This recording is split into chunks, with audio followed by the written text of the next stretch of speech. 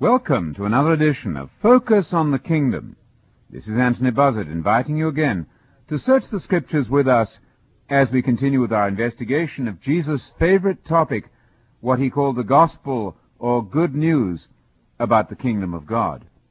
May I challenge you in this program to an investigation of a striking verse in one of Paul's letters, the book of Galatians, in which he says something radically important about the nature of the Christian gospel. I'm reading here from Galatians chapter 3 and verse 8. Paul said this, "And the Scripture, foreseeing that God would declare the Gentiles righteous by faith, preached the gospel beforehand to Abraham, saying, All the nations will be blessed in you." I wonder if you realize that the Christian gospel was preached ahead of time to Abraham. It would seem only reasonable then, in our investigation of the gospel, to see what the terms of that Christian gospel were, as they appear in the documents of our Hebrew Bible.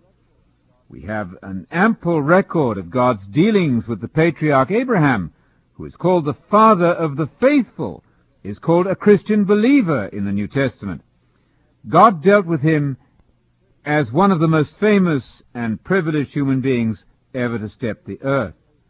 And so Paul in Galatians 3:8 said that the Christian gospel was preached ahead of time to Abraham. What then was that gospel? Well, we have only to turn to Genesis 12, where we find laid out, not only in that chapter, but in chapter 13 and 15 and 17, the terms of the good news or gospel as proclaimed by God to Abraham. In Genesis 12, verse 1, I read the following. "Now the Lord said to Abraham, Go forth from your country, and from your relatives, and from your father's house, to the land which I will show you. And I will make you a great nation. I will bless you, and I will make your name great.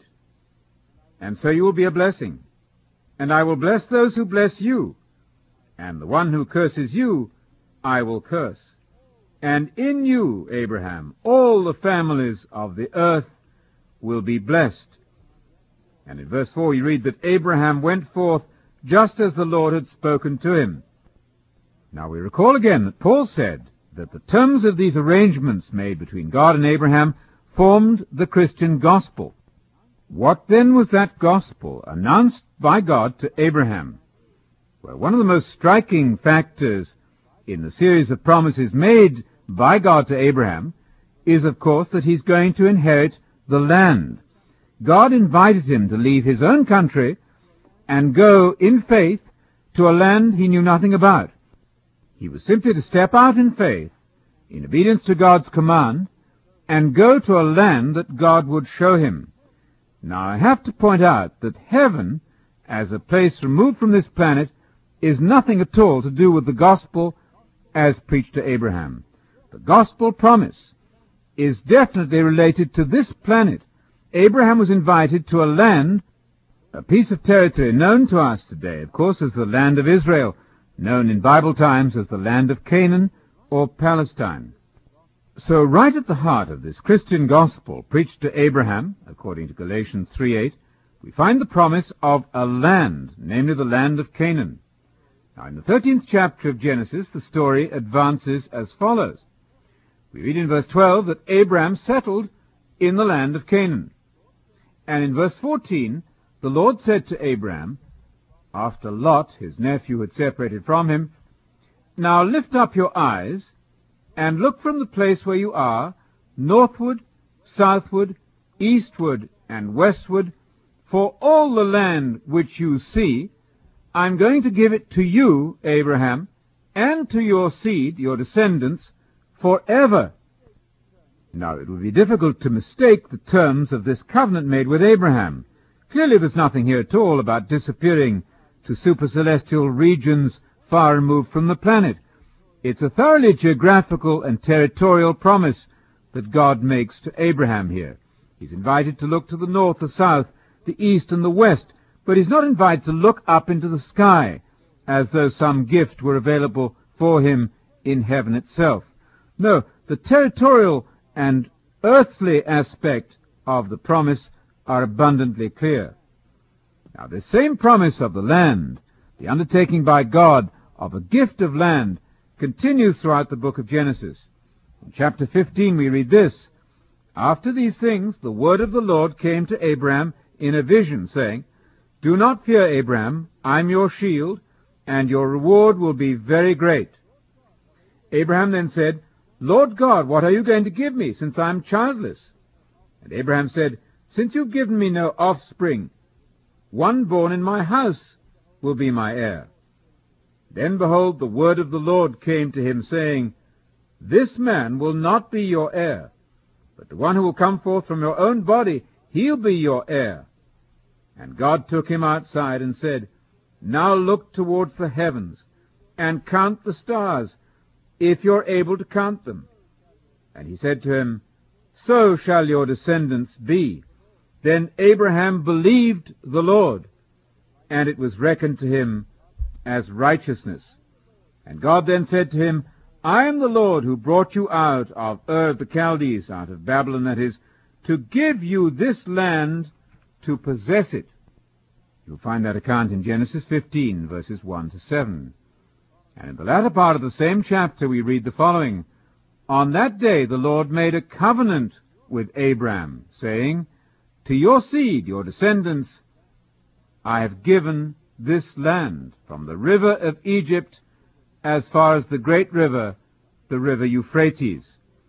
Once again we see that the promise made to Abraham was thoroughly territorial and related to this earth. We pick up the story again when Abraham was 99 years old, in chapter 17 of Genesis.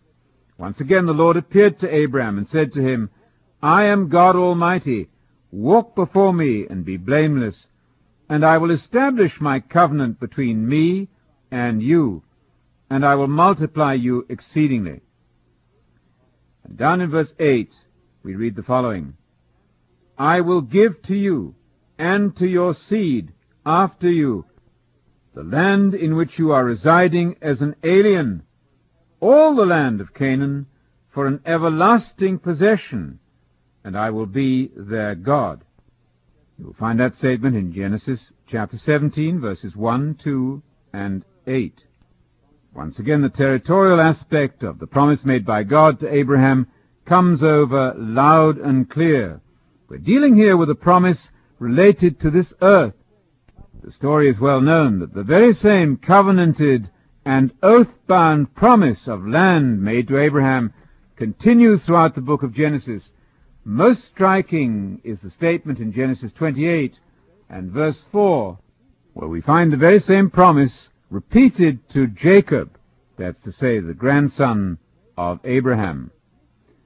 "May God also give you, Jacob, the blessing of Abraham, to you and to your seed with you, that you may possess the land where you reside as an alien, which God has given to Abraham." Now the question I'd like to raise with you is this: has that promise of land to Abraham and Isaac and Jacob ever been fulfilled? Did Abraham, in fact, ever possess the land according to the terms of God's promise to him? Did Jacob ever possess that land? Indeed, did Isaac, the son of Abraham, possess it? Now, the answer to those questions is plainly no. It is true, of course, that the children of Israel did come into the land of Palestine under Joshua, where they coexisted rather unhappily with the Canaanites. They were able, of course, to expel some of the inhabitants of the land. But one major factor in the promise remained completely unfulfilled. You see, Abraham and Isaac and Jacob had been long dead when the children of Israel, their descendants, took over the land of Palestine. And so the fulfillment of the promise that God would give the land to Abraham personally, and to Isaac personally, and to Jacob personally, never came to be. Now, I'm sure you realize that in subsequent stages of the history of Israel and how they fared in the land of Canaan, there were many ups and downs, trials and tribulations, and tragically the northern kingdom of Israel was expelled from the land in about 721 BC. Subsequently, in 585 or 586 BC, the southern kingdom of Judah was also expelled. After that time, there was a partial return of the nation of Israel to the land under Ezra and Nehemiah. You read about the rebuilding of the temple, for example, in the book of Haggai and Zechariah. But the promise, as it was given originally to Abraham and Isaac and Jacob, never came to fulfillment. And so the reasonable question is, what has happened to the promise made to Abraham? Did Abraham ever inherit the land? And if not, how can he do so? And what, anyway, has this to do with the Christian gospel? The answer to that question, we feel, will revolutionize your reading of the Bible. The promise made to Abraham, we recall from Galatians 3 verse 8, is the substance of the Christian gospel. So Paul said plainly in that verse, the gospel, the Christian gospel, that is, Paul said in Galatians 3:8, was preached beforehand to Abraham. Now that means that the promise of the territory, the land of Canaan forever, as an everlasting possession, is in fact at the very heart of the Christian gospel. Well, you may say, how does that relate to Christ and his preaching? Well, it relates exactly and precisely. Did not Jesus say, "Blessed are the meek, they're going to inherit the land"? Matthew 5 verse 5. There it is, the Abrahamic promise, brought forward now and reaffirmed in the teaching of Jesus and held out as the prize and the reward and the promise to the faithful. Those who develop Christian character through the Spirit of God are destined to inherit the land. And the land, of course, may now in the New Testament be called alternatively the kingdom of God. What I would invite you to see is that there's no mention at all here of heaven as a place removed from this planet. The promises of God given to Abraham and confirmed as the Christian gospel by Jesus and by Paul are thoroughly and strictly related to this planet.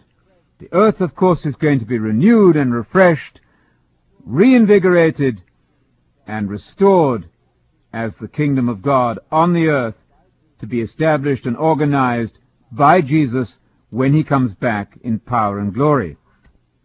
I wonder if you knew that Stephen, in that sermon which cost him his life, began by saying in verse 5 of Acts 7 that God gave Abraham no inheritance in the land, not even a foot of ground, and yet when he had no child, he promised that he would give it to him as a possession and to his offspring after him.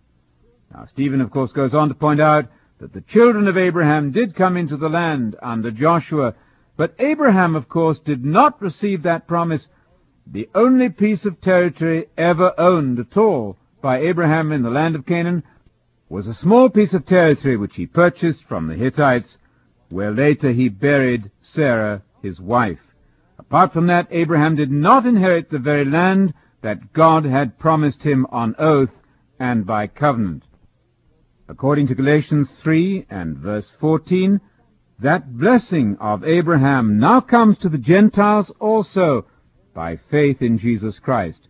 The famous land promise comes through in the New Testament as the hope of the kingdom of God on the earth. We invite you to request from us our booklet on the kingdom of God. We believe that you will find this invaluable as an aid to your own Bible study. The Bible will come alive when you link the Old Testament promises to Abraham with the New Testament promises in Jesus Christ.